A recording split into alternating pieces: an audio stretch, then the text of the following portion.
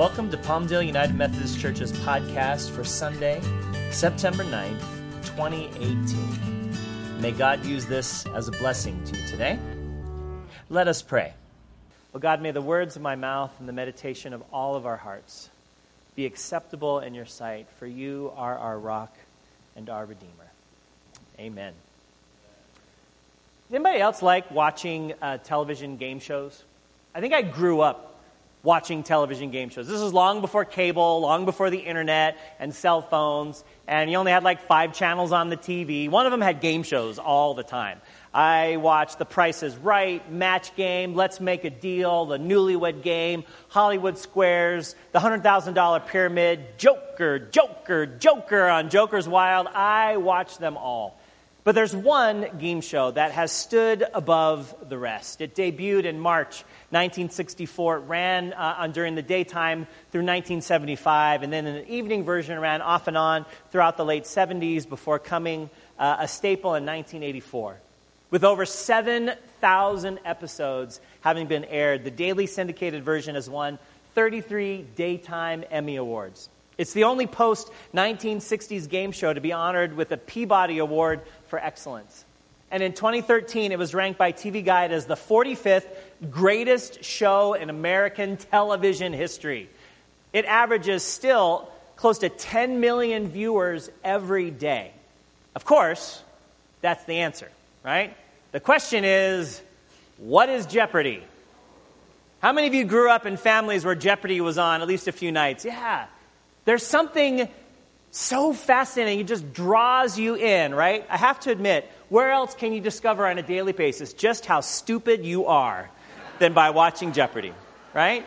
I mean, okay, maybe stupid's a little bit harsh, but unless you're this guy, Ken Jennings, at some point, you're going to get to a question or 2 or 5 that you just have no idea what the answer is.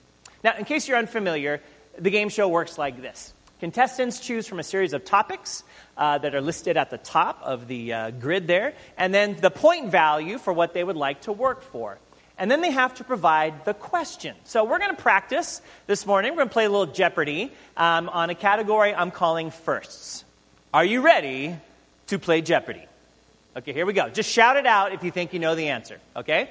Here we go, for $200. In 1939, this was the first make of automobile to offer air conditioning. Remember, you have to form your phrase in a question like, what is Chevrolet? Yeah. So would you let that like to be your answer? What is Chevrolet? Absolutely wrong. But good try. What is Packard? What is Packard? Well done. Not to be confused with the Green Bay Packers that also have interest today, but for $400, he was the first U.S. president inaugurated in American-made clothing. Who is Teddy Roosevelt? Incorrect. But you said it so confidently, Dathan. I love that, right? Just go for it. What's that? Which Adams? John Quincy Adams? Incorrect. The correct answer is, who is James Madison? Yeah. I want to at least give you a chance, even though it wasn't one of the Adams brothers. Yeah. For $600. In 1964, he became the United States Navy's first Hispanic 4-star admiral.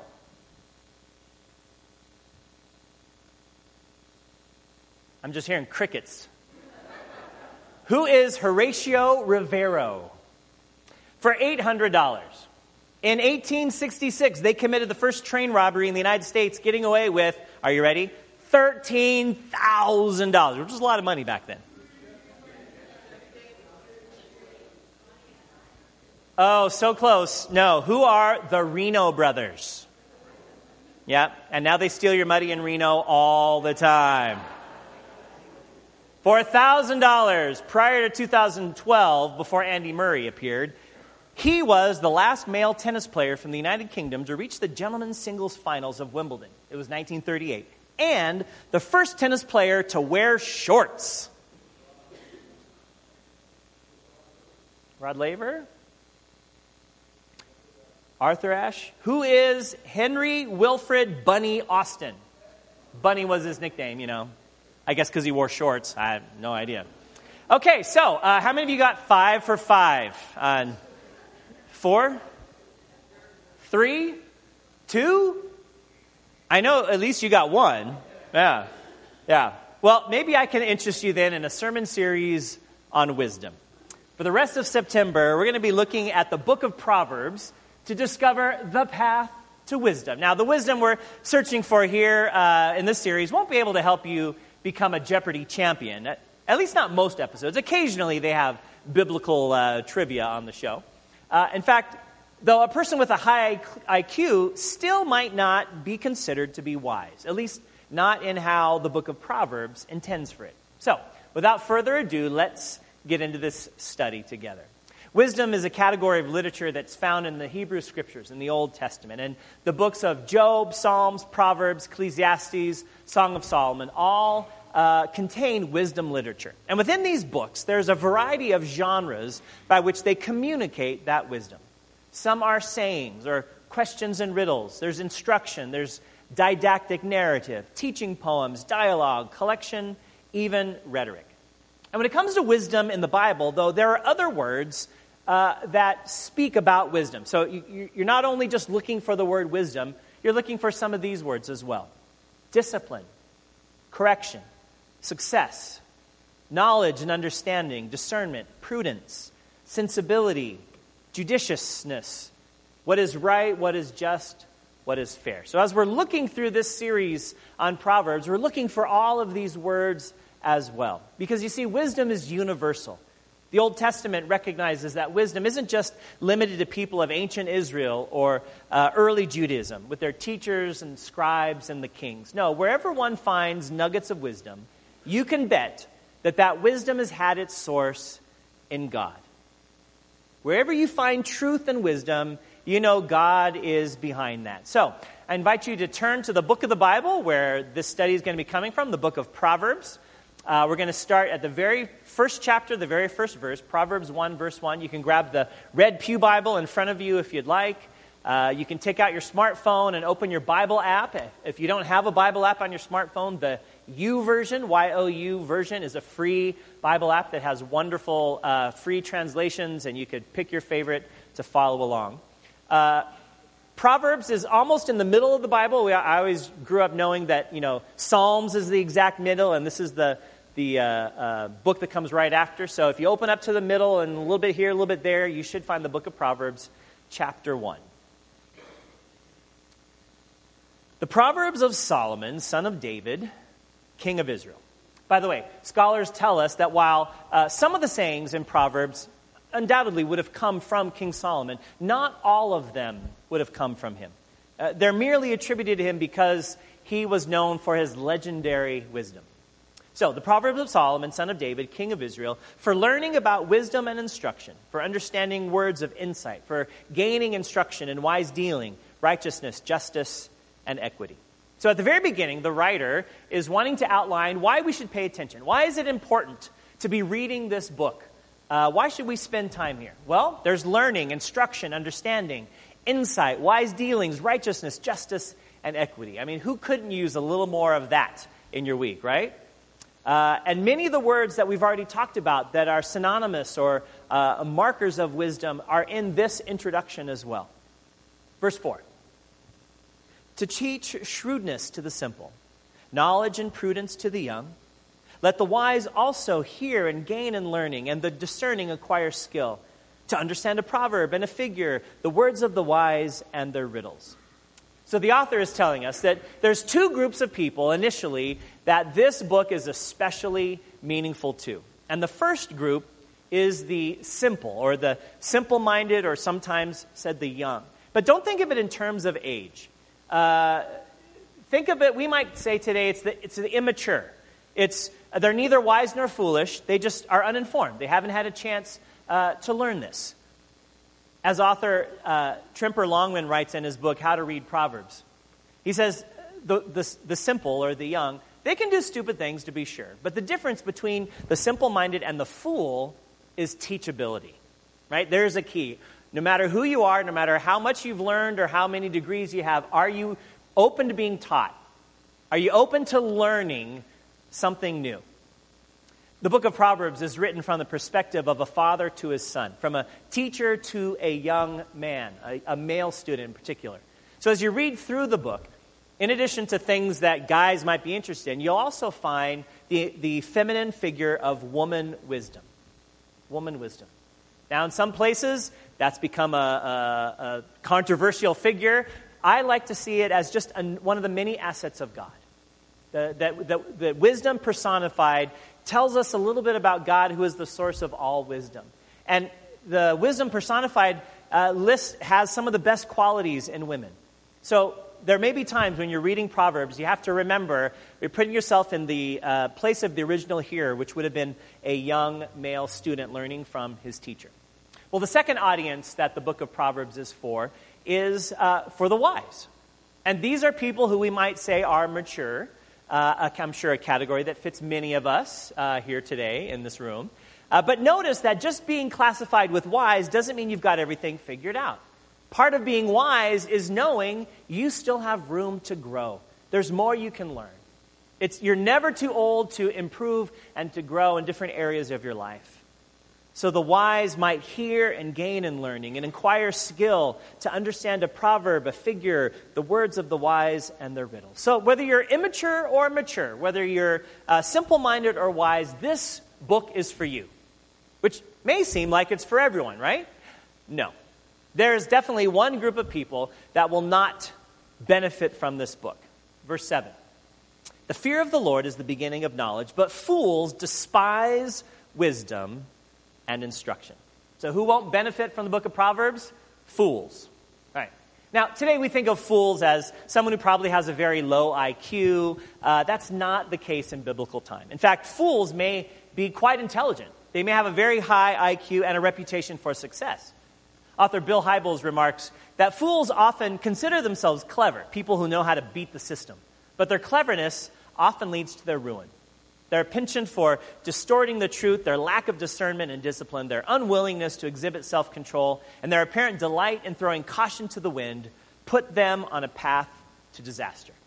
So this book is just about for everyone except fools, because fools tend to already exclude themselves from being open to learning. This final verse in our scripture reading today has often been called the motto of the book of Proverbs, that the fear of the Lord is the beginning of wisdom. Who's heard that before, right? So common, and yet it goes back to God, right? God is the source of all of our wisdom. And we've heard this verse many times before, but I think it's helpful to unpack it just a little bit to have a better understanding of what it means. Because there's really only one definition of fear that most of us use today, and it often is not in relationship to God. R.C. Sproul was an American theologian, author, ordained pastor in the Presbyterian Church. He has a wonderful way of looking at the concept of the fear of the Lord. And he goes back to Martin Luther, the famous Reformation theologian. Luther distinguished between what he called servile fear and filial fear. Servile fear is the kind of fear that, say, a prisoner would have who's in a torture chamber, and the fear that he has for the tormentor, the jailer, the executioner. It's this sort of dreadful anxiety in which someone is frightened by the clear and present danger that's represented in someone else who has power and authority over them and is wielding it against them. But filial fear comes from the Latin word for family. Filial fear is a fear that a child has for his or her parent that's grounded in tremendous respect, reverence, and love. Meaning a child, desperate to please his or her parent, doesn't want to offend them because his parent is the source of love and security in their world. So it's a healthy sense of adoration and respect that children have for their parents and that we should have for God. That's the fear of the Lord. That's the beginning of wisdom. Now, I want to finish this morning by talking a little bit about Proverbs themselves. Not the book, but the genre. As we get ready to study this, it's going to be helpful to know some of these guidelines. Thomas Long points out, the question is not will people live by Proverbs, but what kind of Proverbs will they cherish? Like, we have Proverbs in our life all the time. They're everywhere. We live in a society that loves Proverbs. Think of them as T-shirt slogans, bumper stickers, jingles on the commercials. Those are all things that we take in as Proverbs. Like, I'm a huge sports fan. And so there's a number of sports-related proverbs that we could share today, like, just do it. No pain, no gain. There is no I in team. Pain is just weakness leaving the body. It ain't over till it's over.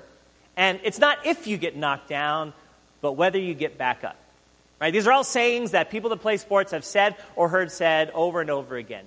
So there's a number of proverbs I'm sure you could come up with. Even in the church, there's proverbs. In fact, there's quite a few religious proverbs that people quote that actually aren't from the Bible.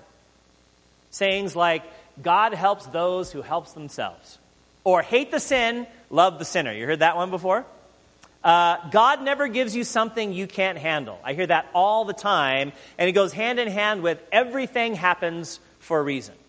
Great proverbs, right? None of them are in the Bible. It's sort of become popular religion. Fortunately, we're going to be looking at proverbs that are in the Bible for the rest of the series. And so here's a few helpful tips as we get going through this. First of all, proverbs are not promises, okay? They tell us how life works. And one thing they make very clear is that, generally speaking, people who are godly, moral, hardworking, and wise will reap many rewards. Good things will happen. But here's the caveat. Proverbs tell us how life works most of the time. Not all of the time in every situation. And so you can worry about the exceptions after you've learned the rule. If you try to live by the exceptions, then you'll court disaster. So Proverbs teach us how the world works, how life works most of the time. And Proverbs are not magical phrases to be memorized. Just because you know a proverb doesn't mean things will go well for you. You can't wield Proverbs like magic spells a la Harry Potter and suddenly your day is just going to be fabulous.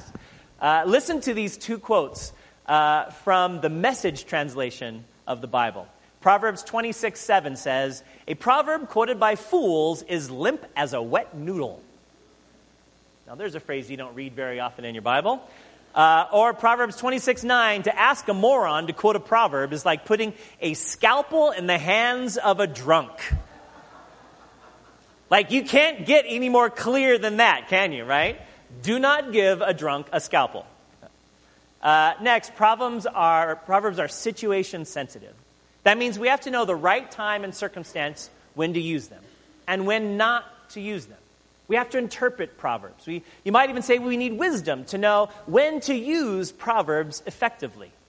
Experience, observation, instruction, learning from our past mistakes, divine revelation, all of these help lay the groundwork for effective use of Proverbs in our life. But the bottom line for the book of Proverbs is that it's there to help us learn to live life well. And there's some passages in the Bible that are focused on the life to come, the kingdom of God, heaven, eternal life, and not Proverbs. Proverbs is all about here and now. And contrary to popular belief, the measure of living well is not found in the size of your bank account. Though we will spend an entire Sunday looking on what Proverbs say about the use of finances and money in our lives. But also you need to remember that living well doesn't exempt you from problems. That's part of just being human, right? No matter who you are, no matter how long you've been going to church, no matter how many years you've been walking with Jesus, everybody's going to have problems. That's part of being human. But a wise person can live with boldness in spite of the difficulties that come up in life. It'll help you get a better perspective on things. And living well is experiencing God's best for every area of our lives. And when we're able to do that, even in the midst of hurricanes and troubles and disasters and all kinds of drama, then we glorify God with our lives. So in the weeks to come, we're going to look at wise and foolish words. We'll look at the wisdom in money matters. And we'll conclude the series with what I'm calling Wisdom Potpourri, which kind of sounds like a Jeopardy category, doesn't it? But it's sort of like all the other things that I didn't get to put a complete Sunday on. We'll throw them in during the last message. In the meantime, I invite you to start reading the book of Proverbs on your own. Someone said it's a perfect devotional book. One, the chapters are pretty short. Two, it's like kind of reading a whole chapter of fortune cookies, little phrases, things. Hold on to the ones you like and let go of the ones that you don't. But what's really cool is there's 31 chapters in Proverbs, and there's 31 days in most months. So You start on whatever day you're at. Today's the 9th. Go to Proverbs chapter 9 and just read through over your lunch break or before you go to bed. And each day there'll be a different chapter. Lift out those things that you glean from. Maybe one or two will fit something you're going through right now and just kind of let the rest go. I hope and pray that you'll choose to be here as we journey together along this path to wisdom. As we learn to live life well, no matter what it is that we're going through. Discerning and discovering lessons from the book of Proverbs so that we might not be found to be foolish along the journey. And all God's people said, Amen.